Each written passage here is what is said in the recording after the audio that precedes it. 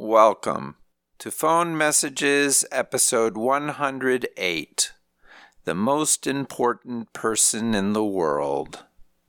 My name is Paul Mason Foch. This week I play message number 14 from James Warden. It most likely comes from late summer of 1989 and is 10 seconds long. Let's listen. Hey Paul, this is the most important person in the world. I was wondering if you still wanted to go, or if you wanted to go at all to this Joe's bed. The first thing I love here is how the message once again showcases James's sarcasm, as he calls himself the most important person in the world. The second thing I love about this message is it gives me another opportunity to play sound detective, since James is cut off mid-sentence. In some ways, it's like Name That Tune. Based on the first words, can you determine the complete phrase? Initially, I heard James say, "Do you still want to go to that Joe's bit?" So I thought there must be a band led by someone called Joe, or perhaps a Joe's Bar. In order to solve this mystery, I dug into my trusty newspaper archives for 1989, and after a few dead ends, the answer revealed itself to me as if I were Hercule Poirot. In both the Hyde Park Herald and the Chicago Reader, I found a listing for Joe's Bed-Stuy Barbershop, We Cut Heads, Spike Lee's 1983 student film.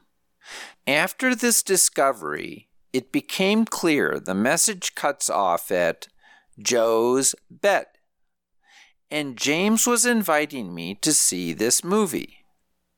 Now, there is one problem with this theory. While the screening listed in these papers took place at the University of Chicago, a very convenient location for us, the date of the screening was February 20, 1989. And according to my timeline, James's message is from late summer of that year. Therefore, either James left the message in February, or more likely, he left it in the summer, and there is simply no record of the event in the online archives. As I have mentioned before, many old newspapers are simply not on the internet, or only have some issues available.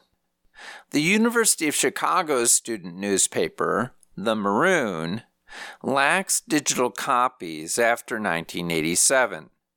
So it's quite possible there was a campus showing of Joe's Bed-Stuy Barbershop listed in the Maroon.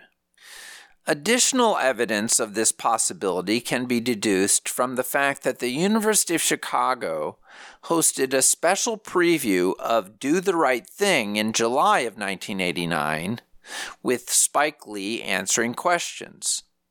But there is no announcement of this event in the online archives.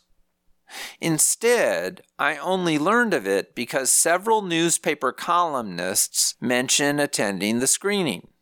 In other words, since the Chicago Maroon's digital archives from 1989 are not yet available, many campus events from the past will be difficult to document.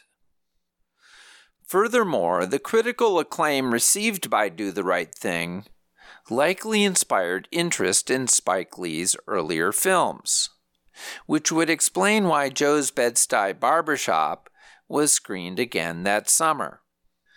As to whether we went to see the film, unfortunately I can't remember. But I have vivid memories of seeing Do the Right Thing in the theater, and I probably saw it with James. All right, that's it for this week. If you would like me to play Sherlock for your life, or if maybe you want to be my Watson, please contact me through my website, pfoch.com. That's pfotsch.com. Thanks for listening. Talk to you next week.